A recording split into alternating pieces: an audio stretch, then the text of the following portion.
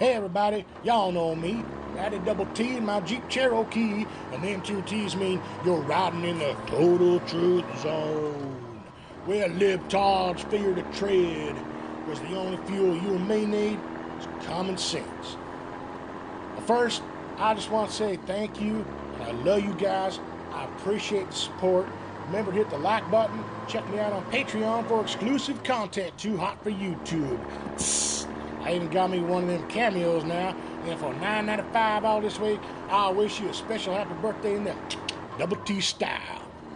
No matter what them trigger libs say, we warriors in this fight together. I couldn't do it without you. You know what? We're winning. And they know we're winning. And it makes them scared. Which brings me to today's topic. Hey, sorry about the messing back. I took Tucker to Sonic after his soccer practice.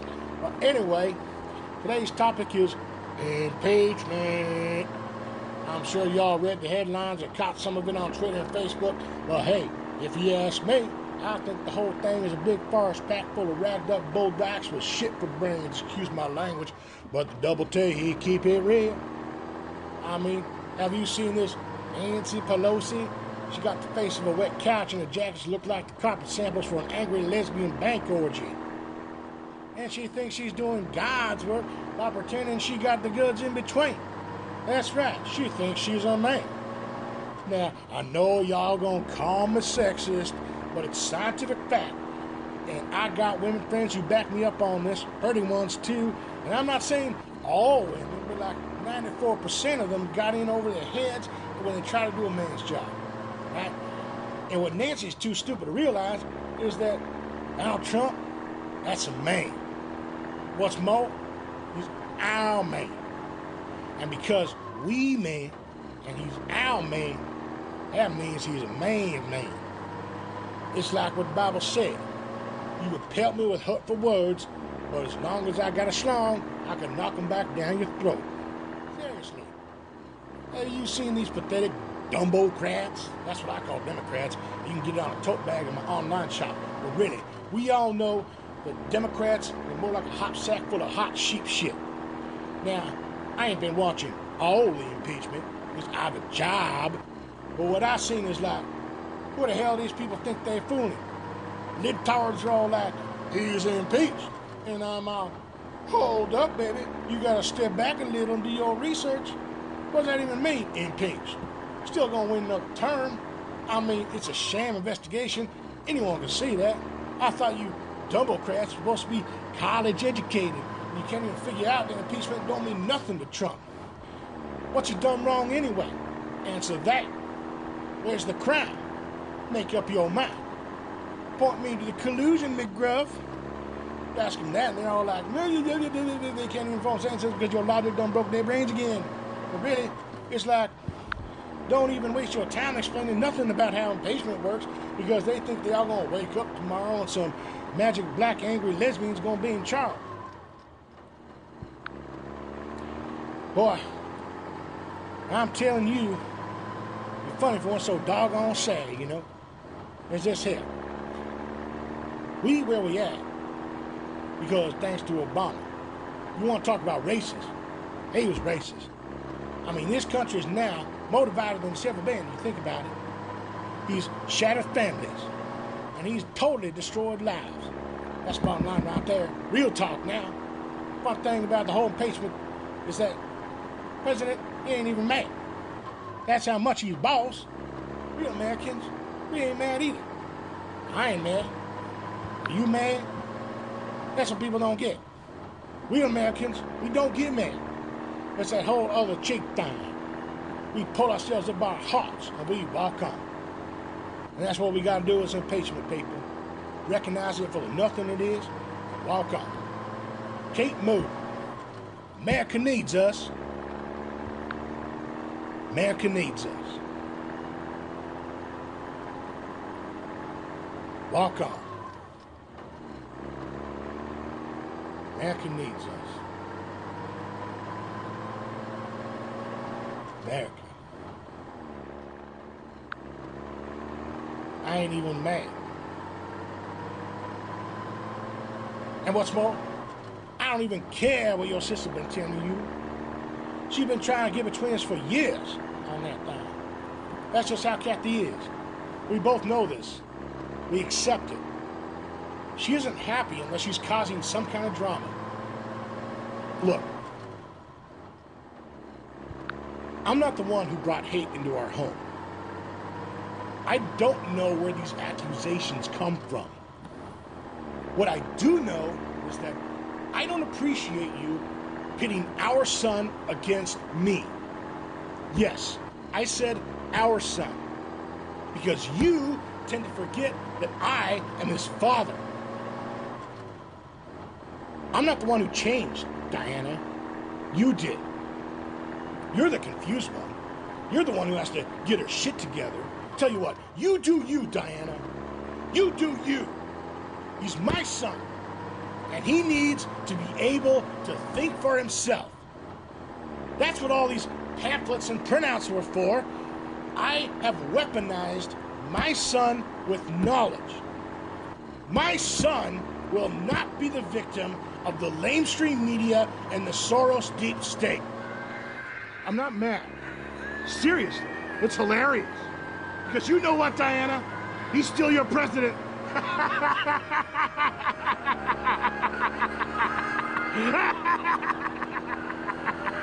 4 more years. Oh, Jesus. Hello from the other side. And must have called 1,000 times to tell you I'm sorry for everything that I've done. But when I call you, never seem to be home. Hello from the outside. At least I can say that I've tried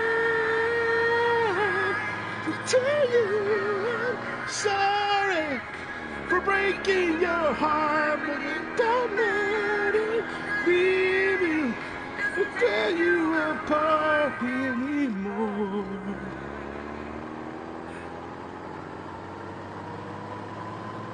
Hello?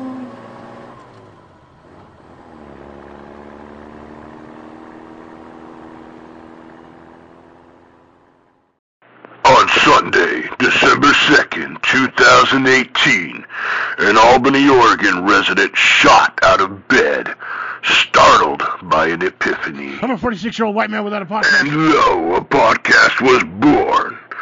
At 18 episodes and 10 hours later, here we are, embarking on a second year of... Hello. Good evening. It's 1985. Good morning. Good morning, and welcome once again to Concurrence. Our special guest is podcaster Corey Fry upon the occasion of his first year as host of the execrable It's 1985 Good Morning. Mr. Fry is speaking to us via telephone from his apartment near an unnamed graveyard. Thank you, sir, for joining us. Oh, thank you. It's my pleasure. Indeed, indubitably. First, I'd like to go back to the beginning, the inception, or conception, or genesis, if you will, of what has quickly become one of the most abominable of pointless clamors spat apathetically into a clogged universe of bits and idiocy, because I understand its inspiration was born of equal parts insomnia and near catatonic ennui. That's true. I've told the story before in the actual podcast, but as I recall, I was listening to the first episode of Conan O'Brien Needs a Friend. Oh, he's funny. Oh, he's very funny, and the show is great. But I remember, it was like a 2 or 3 on a Sunday morning, and for whatever reason, I just suddenly got this idea to start my own podcast. And the whole point would be that it was pointless. It would have no real theme. It was, I kind of saw it as, initially, as a parody of an amateur podcast with delusions of grandeur. And the title It's 1985, good morning, it has no meaning whatsoever. It just struck me as an odd pairing of two sentiments. I mean, obviously it's not 1985, and the show has nothing to do with 1985. And I liked Good Morning because I could then juxtapose that with Good Afternoon or Good Evening or whenever I got around to recording. But to make a long story short, it's 3 in the morning. I've got this idea, and I'm coming up with the bits for the first episode, and then around 5 a.m. I went to McDonald's, or whenever it opened, and I just fed myself a few biscuits and drank a Coke, and I wrote the whole thing out right there, the whole episode. Yes, that first episode is rather straightforward, whereas later you seem to become more experimental. Yeah. That first one, I'm just kind of discovering the Anchor app. And at that point, I'm more accustomed in real life to speaking in bursts than over a sustained amount of time. So that first episode, I actually recorded paragraph by paragraph, multiple takes until I kind of got what I thought worked rhythmically. And that took about 6 hours total. And the only part that moved really fast was when there's a part where I pretend to be a very pissed off diva-esque Ira Glass, though I sound absolutely nothing like him. And that wouldn't have worked unless I just yelled the whole monologue out in one take. And that took a few attempts because it was kind of hard on my voice. I occasionally found myself going and almost crying. My eyes were watering sometimes because I was yelling so loud. And it was also kind of embarrassing because I live in this apartment complex with neighbors to the left, right, and above. And I shudder to think what they thought of some guy yelling multiple times at the top of his lungs on a quiet Sunday afternoon in December about hoping someone drowns in their own fucking blood. Yes, and then you branched out into infernally ambitious missteps and started doing voices. Yeah, I used to fancy myself a decent impersonator. My big one as a kid was Robin Leach, the host of Lifestyles of the Rich and Famous. Dana Carvey had one too, but I think mine was maybe a little better. I think I have a better grasp of the froggy type voice. I'll see what I can do now. My voice has changed considerably since I was a kid. Okay. Okay, here's Robin Leach as heard on Thomas Dolby's The Key to Her Ferrari from the 1988 album Aliens Ate My Buick. Okay. There was one room in a house that was always kept locked. It was the garage. Okay. Anyway, yeah, I just liked manipulating my voice, and that's kind of what the podcast rekindled in me, you know, all the things I did when I was younger, like audio tricks with multiple tape recorders. Could you give us an example?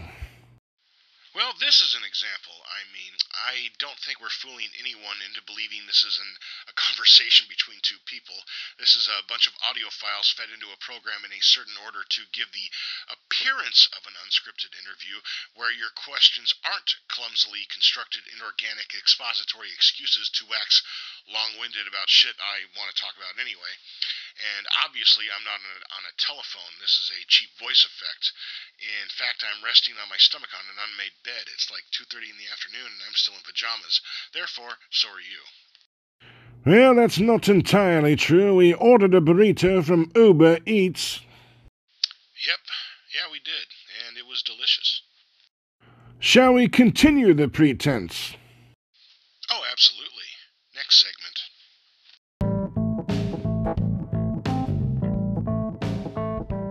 Hello, I'm Dale Wellboss for Buick & Son Motors. The new Reliance in. And boy, they smell nice, despite being shipped from Newark. As a member of Lama Valley's exclusive Plymouth dealer, we got a lot full of these babies in your choice of colors. Cream white, diaper white, eggshell white, bedsheet white, and entitled Oregon voter white, which is the same shade as bedsheet white but more transparent.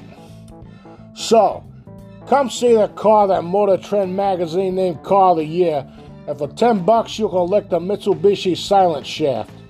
Stop by for a test drive.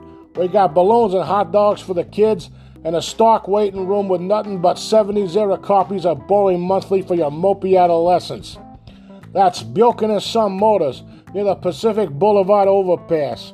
You can't miss it, but you will, in order to keep with the flow of traffic. But don't worry, we'll be waiting, with your keys and credit future in our hands. And we've returned. I'm Alistair Nunez, and you're listening to Concurrence. My guest is Corey Fry, reflecting on a full year of his rightfully shunned Blovio Fest. It's 1985 Good Morning. Now, what we just heard there was a character you've deployed from the beginning. Dale. Yes, that's Dale. His name is actually pronounced Dale Wayobouts. According to my first script, that's spelled Waubautz.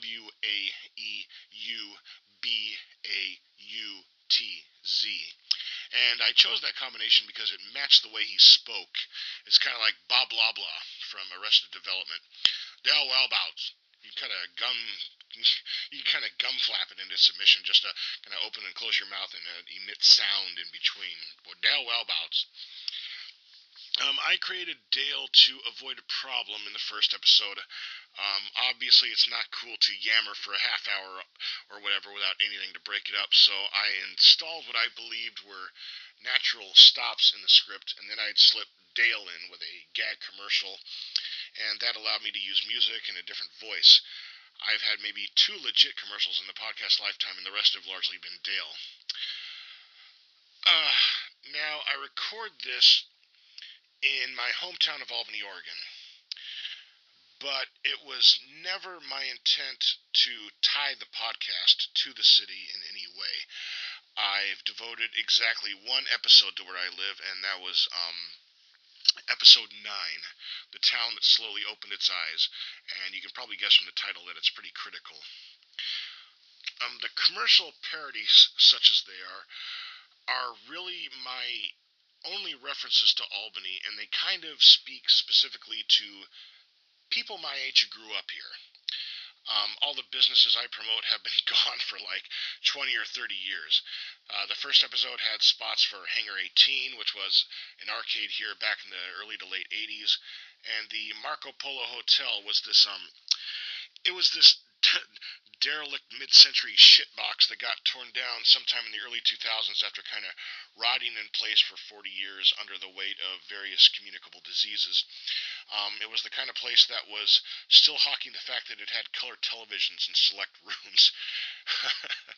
And Audio Addict was a short-lived record store where you could buy your Skinny Puppy imports. And that's actually where I bought Husker Du Zen Arcade in 1985. Oli's Something Else Eatery was a hamburger joint with strange hours that closed in 1990.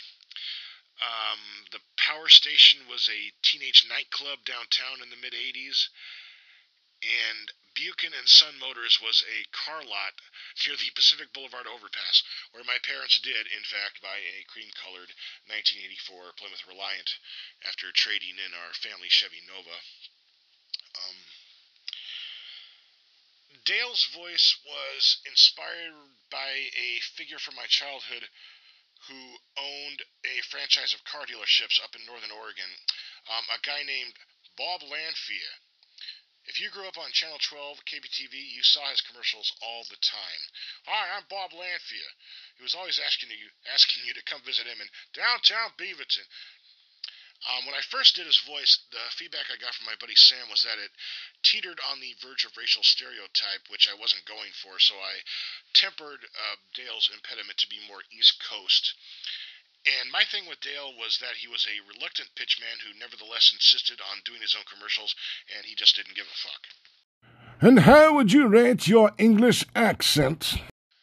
Funny you should ask, because I do this terribly bastardized impression of the late James Mason.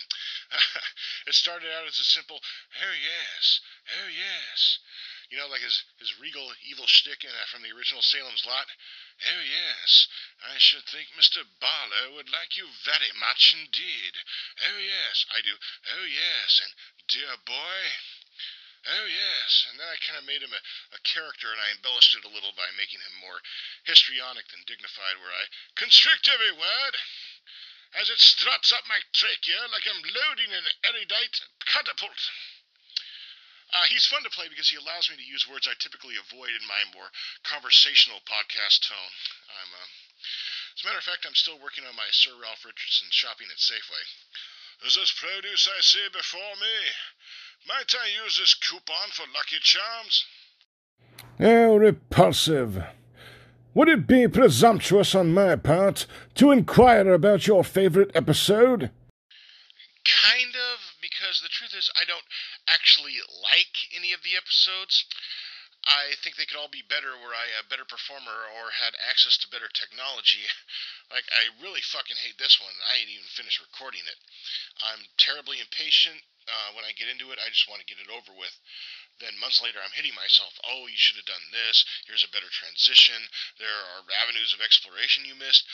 But most of all, you sound like an absolute chode, and were I a bunch of words, I couldn't think of a worse fate than being formed in your brain and released into the atmosphere, riding your verbal stench.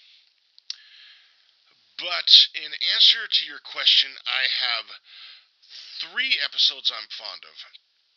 The first is episode 3, obviously, Love at First Sting, or A Thousand Rainy Days Since We First Met, which I recorded with my friend Les Garrett, my first and only guest to date.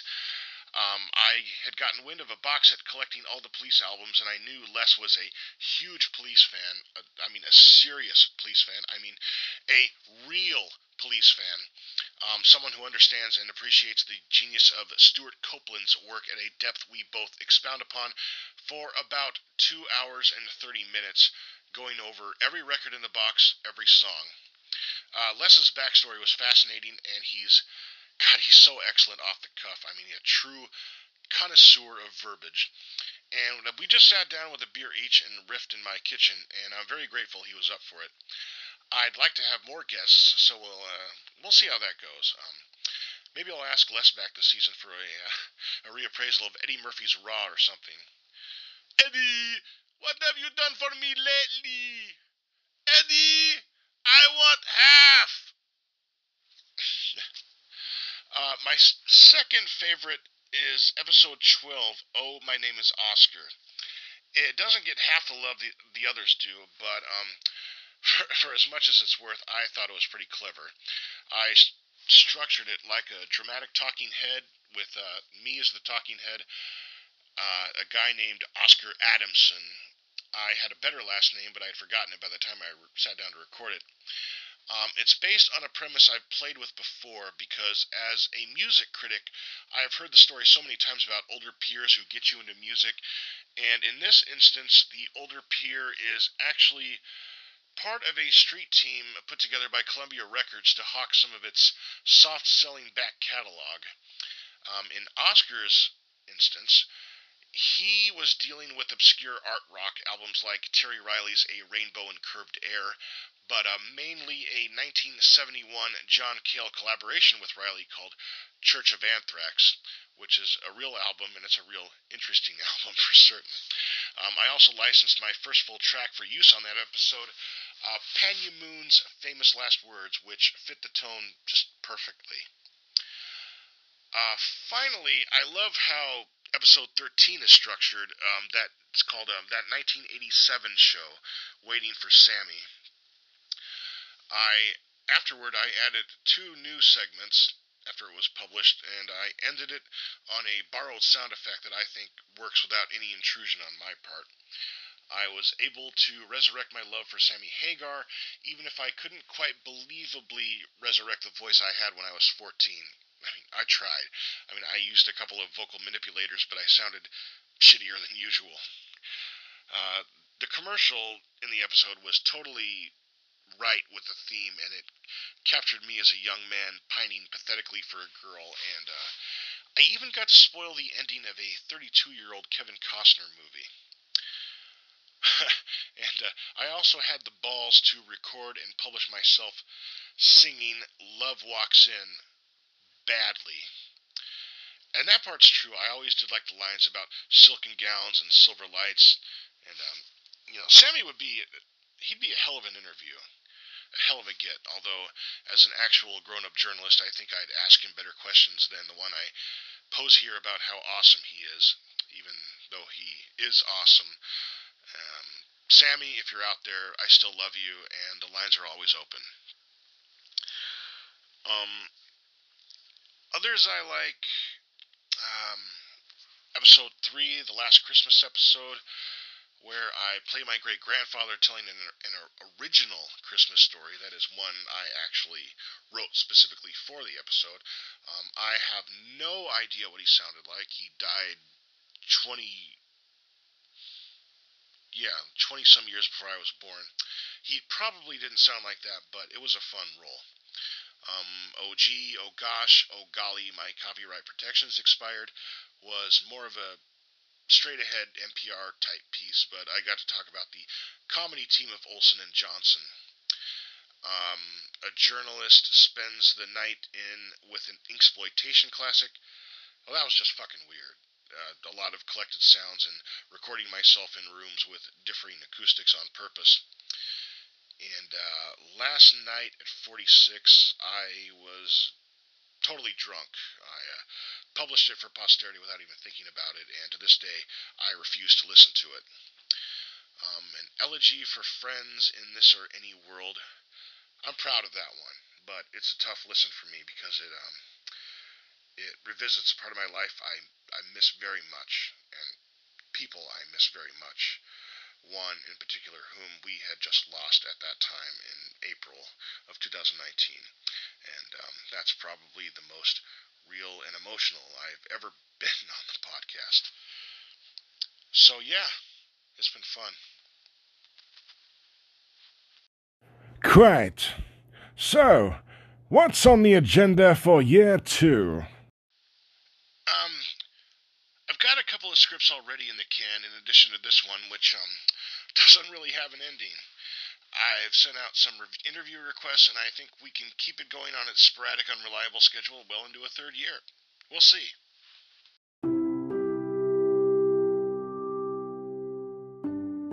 Well, that's all the time we have for this episode. I'd like to thank our guest and you, dear listener, dear boy, for enduring this doggerel for a whole year. And in the spirit of the cities, we conclude with our staff selection of our top favorite song of the 1980s. Fare thee well and adieu, you sweet fucking dunce.